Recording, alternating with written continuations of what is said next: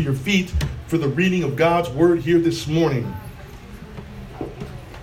I'll begin in Revelation 20, verse 1. And it begins as follows. Then I saw an angel coming down from heaven, holding in his hand the key to the bottomless pit and a great chain. And he seized the dragon, that ancient serpent who is the devil and Satan, and bound him for 1,000 years and threw him into the pit and shut it and sealed it over him so that he might not deceive the nations any longer until the 1,000 years were ended. After that, he must be released for a little while. Verse 4. Then I saw thrones, and seated on them were those to whom the authority to judge was committed. And I also saw the souls of those who had been beheaded for the testimony of Jesus and for the word of God, and for those who had not worshipped the beast or its image and had not received its mark on their foreheads or their hands. They came to life and reigned with Christ for 1,000 years. The rest of the dead did not come to life until the 1,000 years were ended. This is the first resurrection. Blessed and holy is the one who shares in this first resurrection.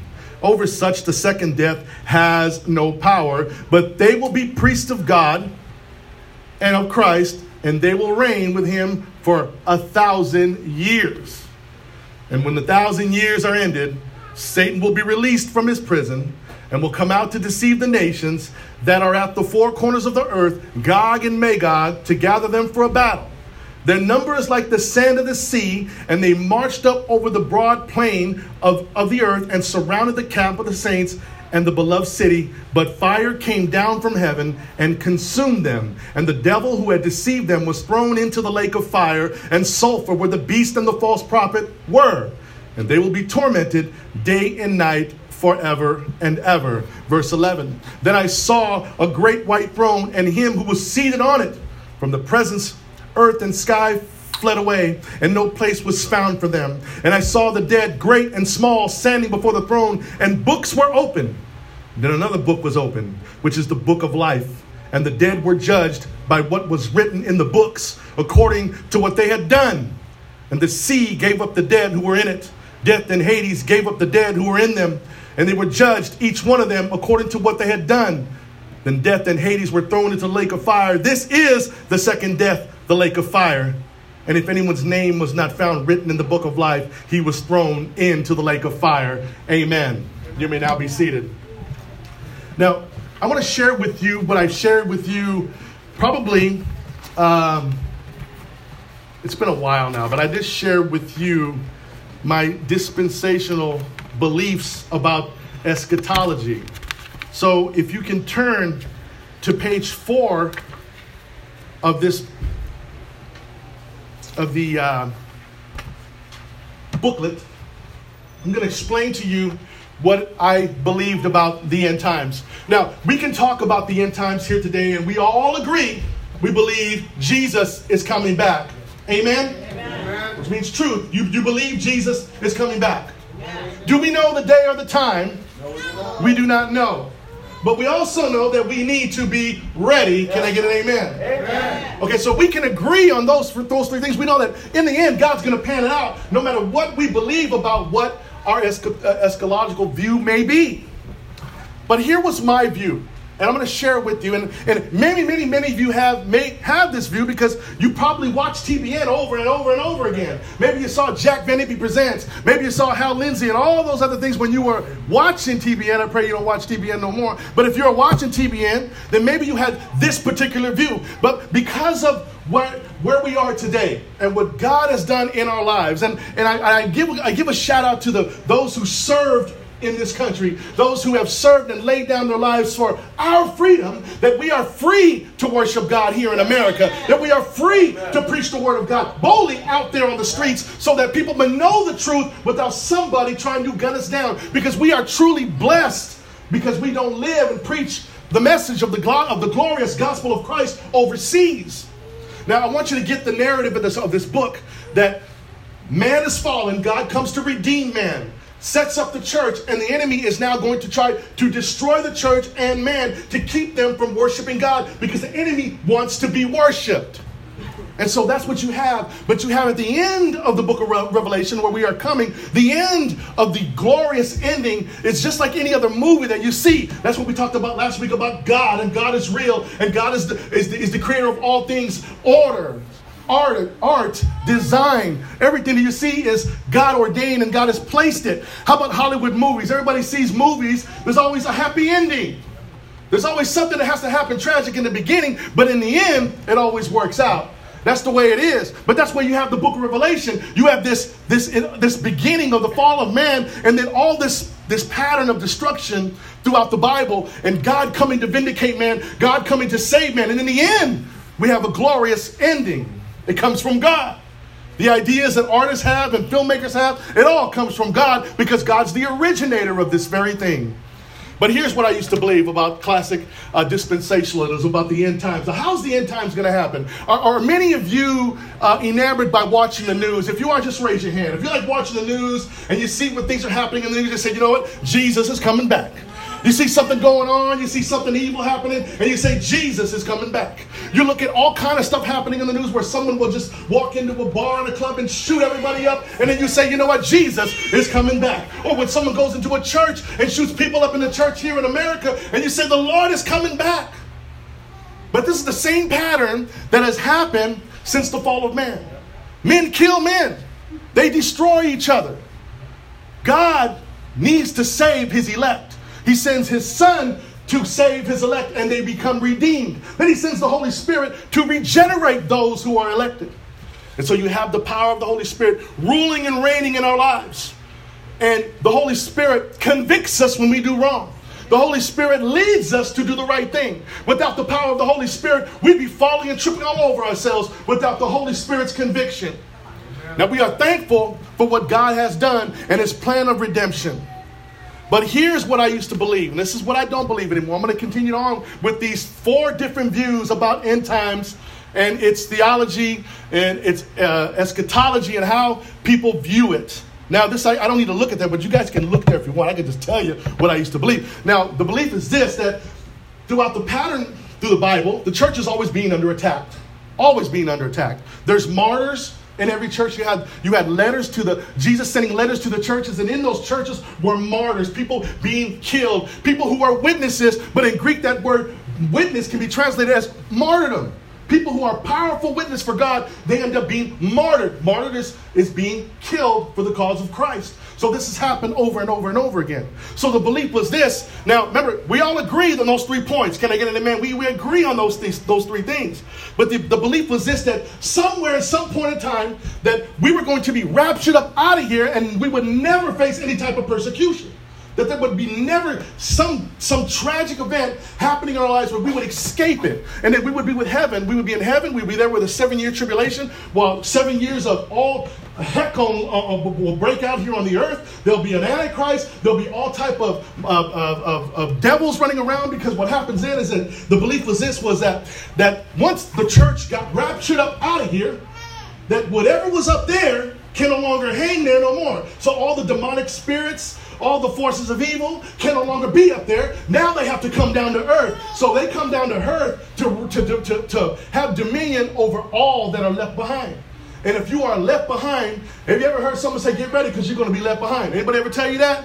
Have you ever heard that? Because they believe that, well, the demons are going to come down to earth. You're going to be left here. The church will be up there. We're going to have some 7-year dinner, the marriage supper of the Lamb. It's going to last 7 years. We're going to be up there because we're not going to be here to face any type of church persecution. We're going to escape it because we're going to be up there. We've been raptured out. We become a super Christian, and we're raptured up out of here. And then when the Lord comes back, like I explained to you, which I do believe, he comes back on the white horse. We come back to rule and reign and destroy the enemy and everything in it. And then God begins to rule and reign here on the earth for 1,000 years. It's called the millennial reign for 1,000 years here. But these are the points that we used to believe. That because they're 2 separate people, of the classic dispensationalist belief, there's Gentiles and then there's Jewish people. God has a certain different plan to save the Jewish people, and then he has a different plan to save you. So he has 2 different people.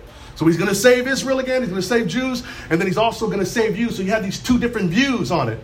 But we teach you, of course, you know through the book of Revelation, in Galatians 6 says that we are true Israel. We've been grafted into the family. You being the seed of Abraham are now grafted into the family. Paul's telling Jews and Gentiles to come together because we are one. We are all one. So we are then true Israel. We've been grafted into the family. But before I used to have there was two different people back then. That's when you follow along in this. And then there's in this millennial reign, but what's going to be reinstituted is the animal sacrifice. That there'll be animals that will be reminded of our sin once again as we go to the temple of God to offer animal sacrifices once again. That's another belief of that. But then sooner or later, the enemy will then be released for a season to come back to deceive the nations. Meaning more people, whoever was left that got left behind. But when God comes back on the white horse and he saves those who are left behind and he takes them up and he raptures them back up to be where we are. We already left. Remember, we're going to be up there. So there's people who are alive. There's women who are pregnant. There are people who are suffering. There are people who actually made it through the tribulation. Those people will then procreate. Here back on the millennial kingdom, they'll procreate. They'll have kids. They'll multiply. They'll have children born in sin. They need Jesus all over again. Those are the ones that eventually will come against the people of God, meaning you and I who have a glorified body. So you have two different people. You have one person who's glorified, has a glorified body. I want you to picture Jesus, because Jesus right now has a body. Jesus right now has a glorified body in heaven. The way he left is the way he is in heaven. He had the scars on his hand. He had the piercing on his side. He had a glorified body. Man, Jesus could walk through walls. Can I get an amen? Yeah. And so Jesus is up there now with this body. So you and I will have a body like Jesus. And so there's going to be the glorified body. There's going to be the regular people who have bodies just like you on the millennial kingdom, the millennial reign. So you have two different people. And when you have two different people, and you have people who are procreating, others who can't procreate, you're going to have a problem. So they're going to multiply, and supposedly these are the people that will rise up when Satan is then released to wreak havoc on the church again. These are the ones that will rise up with the enemy and rebel against both you and I. Now, you and I are eternally secure. Someone say amen if you know you have Jesus and you are saved. That we are eternally secure. We're going to have a glorified body. That means we are part of the first resurrection. That I can tell you. So don't worry about someone snatching us out of God's hand, because we belong to God. We belong to God. That's classic dispensational beliefs. There's other views. Now there's many views, 3 other views, but there's many teachers who have different views about this millennial reign. Have any of you here have ever heard about the millennial reign? 1,000 years ruling and reigning here on earth. There's going to be a millennial kingdom. We believe there's some millennial reign. But when is this millennial reign? There's 3 different views. And they're great teachers that we have on our website. And they all have a different view about this millennial reign. When is it? When is it going to happen? Great teachers. They believe one thing, I believe something else. But they still my teacher. I still believe in it, because it really doesn't matter, because I like that James White approach where he says it's all going to pan out in the end anyway, because it really doesn't matter if I'm right or you're wrong. It don't matter. I'm saved. I'm born again. I'm going to be with Jesus regardless. And then when I die and I'm up there immediately, my soul is immediately in it's called the intermediate state. Your soul is with Christ, that when your body is buried, that one day your body will then meet your soul and unite once again. He said, how can this happen? There were many people who died in the sea. There were many people who died on the Titanic. How did they get their body? Sharks must have ate them bodies, ate them bones and all that. How does this happen? We don't question God. He's an infinite God. We have finite minds. And he knows all things, and how he get our body back is an amazing thing. Yeah. But it is a promise, I can tell you. Yeah. So classic dispensationalism, that was the viewpoint. But I'm going to show you another viewpoint. It's called historic premillennialism. Historic premillennialism. Okay, I want you to go down. It's on the same page. I want you to go down here. And it says this. Historic premillennialism is the belief that Christ will return before the millennium in order to resurrect the saints, the first resurrection. So in other words, we believe, this belief here is the one that Christ will return before he sets up his millennial kingdom. He will come back on his white horse, like I explained to you last week about the Lord wearing this robe and then a banner on his leg that said King of Kings and Lord of Lords. We talked about that. It could be a tattoo, some people say, but I'm telling you, we talked about the tattoo, which was a kind of a funny thing. But it's a banner, it's a long robe, and that's what it had on there. Comes back, and then he sets up his millennial kingdom when he comes back. And then it says this: establish his rule from Jerusalem over the rebellious nations, the battle of Armageddon, and usher in a 1,000-year period of material peace and prosperity. At the end of this period, the nations still in unresurrected natural bodies will rebel and make war against Christ and the resurrected saints, the battle of Gog and Magog. That is almost the same viewpoint about classic dispensationalism, meaning that you're going to have two different people, a glorified person and one who's in a natural state.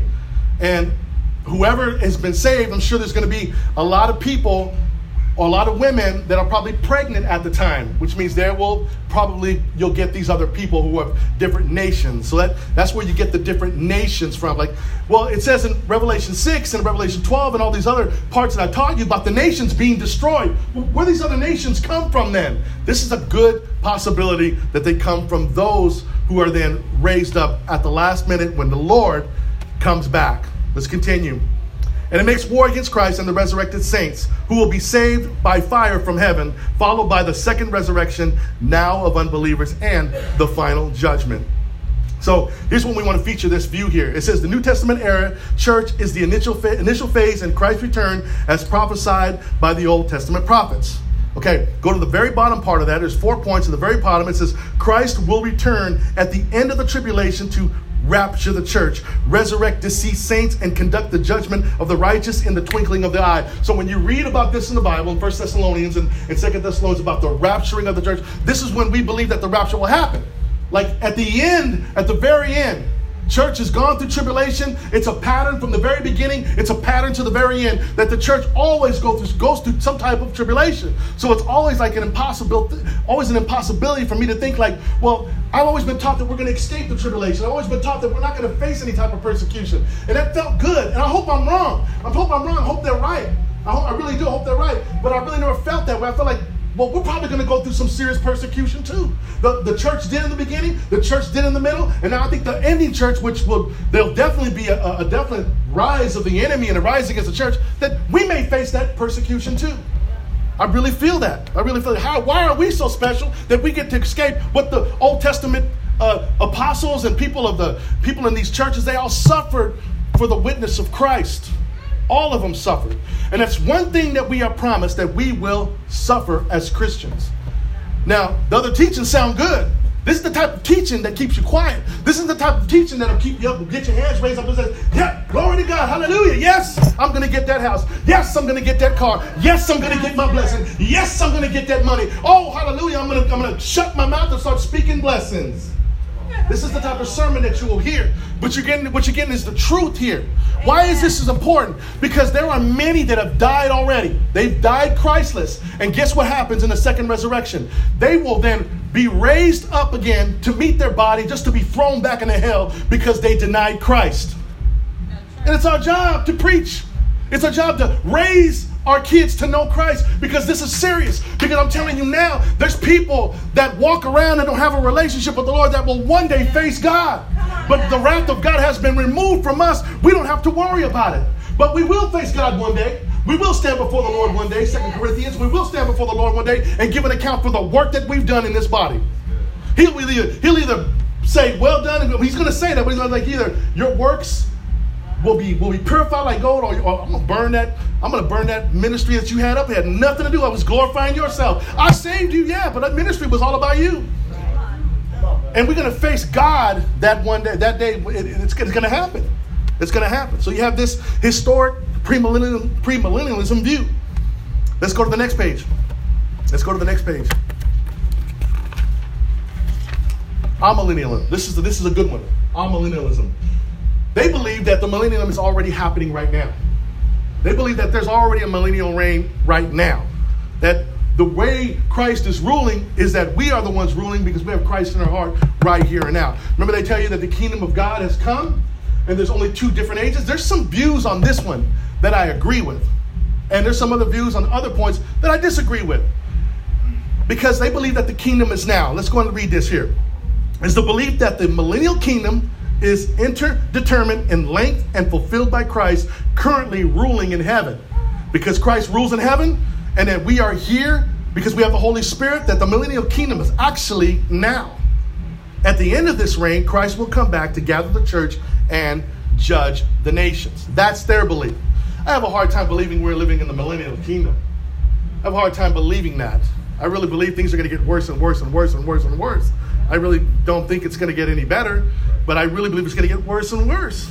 I still believe that there's going to be a rise of an antichrist. There's going to be a false prophet that's going to deceive people. There's going to do all. I believe this is going to happen. I believe the church is going to go under serious persecution. Now, it's already happening overseas. Just read up on the church in China. Read up on the people in Iraq and the believers in the Arab world. I was teaching Bible study, and I was talking about my brother Vocab. I was saying, you know what? I was going to ask him, I said, what happens when a Muslim gets converted in the Arab world? What happens? What happens to them? They get killed. That's what happens to them. They don't get to run around and go to the malls and hang out and say, I'm a Christian, let me talk to you about Jesus. They're going to get killed. And it still happens. It still happens. Let's go to some of the finer points that they believe here, that they believe, amillennialists believe. Here it says, some of the following features of amillennialism. The church age is the kingdom era prophesied in the Old Testament, as the New Testament church takes the role once assigned to Israel. Okay, once assigned to Israel. Let's go to the very bottom of that. The eternal destiny of the redeemed may be either in heaven or in a totally renovated new earth. So they believe that the millennial kingdom is now. That a lot of stuff has already been fulfilled. A lot of the man of lawlessness and this one who's going to sit in the temple possibly was narrow. So they believe that this already happened. So we're kind of living in this millennial kingdom here, so that Christ could return at any time to reclaim his church and to redeem the earth. Let's go to the final view. The final view, and I'm going to end with this one, is post-millennialism, is the belief that Christ's second coming will follow the millennium. Meaning there's going to be a millennial reign, but then he will come after the millennial reign, which will itself be ushered in by the spiritual and moral influence of Christian preaching and teaching in the world. The following are features of post-millennialism. I'm going to give you two. It says here, the Messianic kingdom was founded on earth during the earthly ministry of Christ, in fulfillment of Old Testament prophecy and making the New Testament church the transformed Israel. Meaning this now, which we are new Israel, we believe that, but us being the church, this is the millennial kingdom that we're living in now.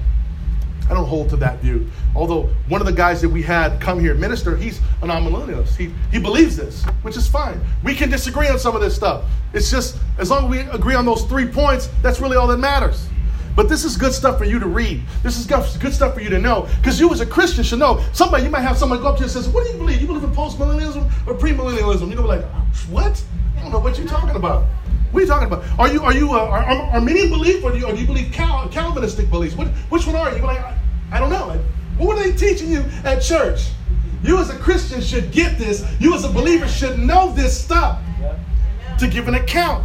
You should know what this stuff means. It's not good just to be, I just love Jesus. I don't care. I love Jesus. That's all I care about.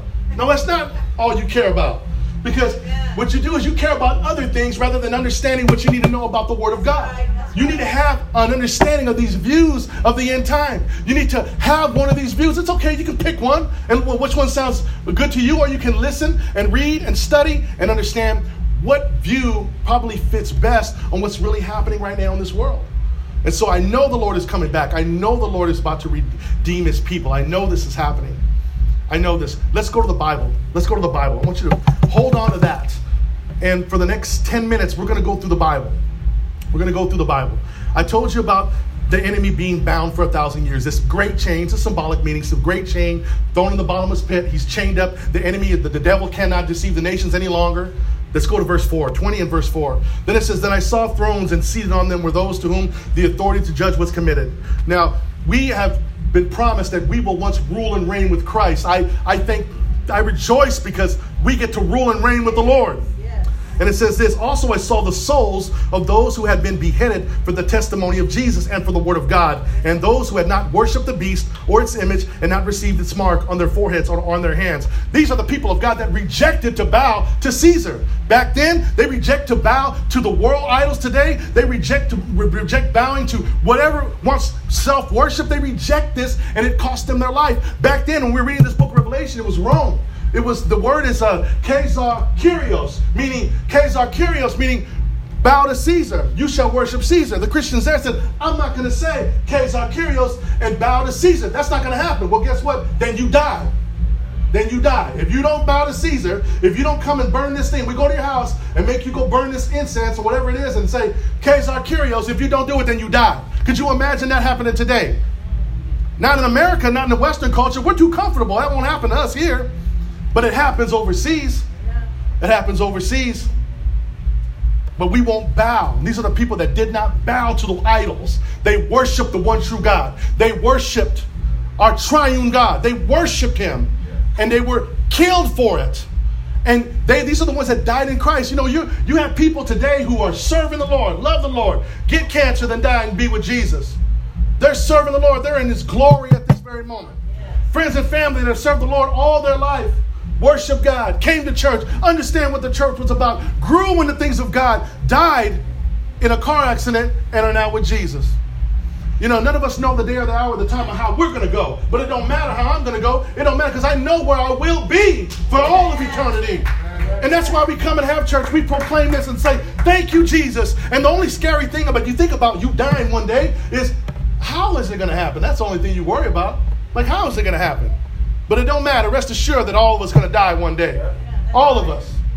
But it don't matter. We don't have to fear death, just like these early Christians here. They didn't fear death. That's what this Bible was written for. This book of Revelation was written for, so that they would not fear dying. Because we win in the end. No matter the suffering that you go through, no matter the crisis that you face, that you win in the end, that Christ gets the victory, and then we get to rule and reign with him. Go back to verse 6. That's 26. It says this. Blessed and holy is the one who shares in the first resurrection. That's what I'm telling you about. The first resurrection. We're part of the first resurrection, not the second resurrection. You want to be a part of the first resurrection. I went to a teaching. I did ministry when I was rapping. I did ministry out in Idaho, Boise, Idaho. And it felt like I was going back in time in Boise, Idaho. And when I was there, this one preacher, he was preaching, and he goes, you know what? He goes, live once and you die twice. Die twice and you live once. And he told me that. I was like, what are you talking about? And I had to figure it out. And I understood that if you live once, you live for yourself, and you don't live for Christ, then you die twice. Not only do you die a physical death, but you die a second time in the second resurrection when you get raised up. Raised up to meet your soul. It's burning in torment right now. Raised up, your body goes back to your soul just to face God at the great white throne judgment, to be cast back into the lake of fire. In the lake of fire. No one's there now, but they're in hell. They're in a place called Hades. That's where they are now. People who've died Christless. Yeah, I'm talking about some friends and family that you know that died Christless. They don't have Jesus. And we don't know where they are. We can understand the scripture and say, you know, according to the Bible, I can probably think and locate where they may be. But we are part of the first resurrection. That when we die, the next time that God raises our body to meet our soul, is that we will then be glorified and look just like Jesus' body. Let's continue. Let's go to verse 7. And when the 1,000 years are ended, Satan will be released from prison and will come out to deceive the nations that are at the four corners of the earth, Gog and Magog, to gather them for battle. And the number is like the sand of the sea. Meaning that this belief that Satan will be bound. Satan is certainly bound. There's certain things he can and cannot do, especially with us right now. There's certain things that he cannot do. We have the power over the enemy. We have the word of God. We can speak the word of God. We can preach the word of God. We can teach the word of God. And the enemy has to flee from it. Scripture teaches that submit to God, resist the devil, and that he will flee from you. So we know that the enemy is limited by what he can do. But the enemy is out there destroying people and causing all kind of falls and causing all kind of distractions from Christians who don't understand the power that they have, their identity in Christ and who you are and the power that God has given you. You are some powerful people. There are some powerful men and women of God in here that know the word of God, that study the word of God, that don't just scratch the surface with it, but go deep and understand the things of God. That's what you want to be. Someone who is fired up for the things of God. The word of God is pouring out of you. Okay, verse 11, then we're going to end with this one. I'm going to read the bottom of it, just so you know. I'm going to read from the top to 14, then we're going to end with this. Then I saw a great white throne, and him who was seated on it. From the presence earth and sky fled away, and no place was found for them. And I saw the dead, great and small, standing before the throne, and the books were open. Okay, it's great and small, powerful people, rich people, also the poor people, people in big stature and small people. All people were standing before this great white throne judgment, who then left Hades and are standing before God, have got their body back, standing before God with this physical body, wherever it is, and standing before God, and God is ready to cast judgment on them. Verse 12, and I saw the dead, great and small, standing before the throne, and the books were open. Then another book was opened, which is the book of life, which is where your name has been written. As we teach you in Scripture, you know that your name was already written there before the foundation of the world. God already knew you before you were even born. God already knew what was going to happen. He knew how he was going to save you. As Ephesians 1-4 teaches you how you got saved. How did you get saved? You remember when you got saved? God had a plan that leading up to the time when you were going to get saved. You did all your ripping and running. You did everything you were doing out there. And then one day you fell on your face and realized who you were and realized who he was and what he did for you. You escaped this second resurrection. You are a part of the first resurrection. And now your name is written in the book of life. There are people that you can see today. There are people that are outside, out there. Their name is not written in the book of life. We need to preach. We need to proclaim the gospel to our loved ones and tell them the truth, because there's a day of judgment coming. The day of judgment that you all escape. Because God's been propitiated. He's been satisfied. His wrath has been removed. And he placed it on his son to suffer and die for your sins. Amen. Verse 13. Well, verse 13. And the sea gave up the dead who were in it. There were people who died in the sea. And guess what? They were raised up out of the sea. Death and Hades gave up the dead who were in them. There are people there now. Guess what? They're going to leave for just a brief reprieve. Imagine leaving death and Hades and to face God. I don't know what's scarier, being in death and Hades or having to face God. But they faced God. And in them they were judged, each one of them according to what they had done. Be careful. Don't think that God ain't looking. When you're doing some stuff secretly, don't think God ain't going to judge you for it. Don't think you can escape the judgment of God. You're doing things now in secret that only God knows, and you think you're going to get away with it, but you won't get away with it because God sees all things. Remember, the Bible says Jesus' eyes are like a flame of fire, meaning that he sees all things. That's symbolic, meaning he sees everything. Verse 14, then death and Hades were thrown into the lake of fire. This is the second death. And if anyone's name was not found written in the book of life, he was thrown into the lake of fire. There's this lake of fire that's empty right now. That there'll be lives thrown in this lake of fire. It's God's judgment before the great white throne. And there's these viewpoints I want you to study. I want you to read it. And I want us to talk about it. You can ask questions. That's why I love Wednesday nights. If you come on Wednesday nights and you want to talk and ask questions, those are the time. That's really the time to come and let's talk about the Bible. Let's talk about what you are being taught. Don't just take my word for it. Like I always say, go back and study it for yourself. Read it for yourself. And let's talk about the things of God. You as believers need to be strengthened in his word. You need to be educated in the things of God. And if you're not educated in the things of God, then I'm, as your pastor, not doing the job I'm supposed to be doing. So let us pray and we'll close out.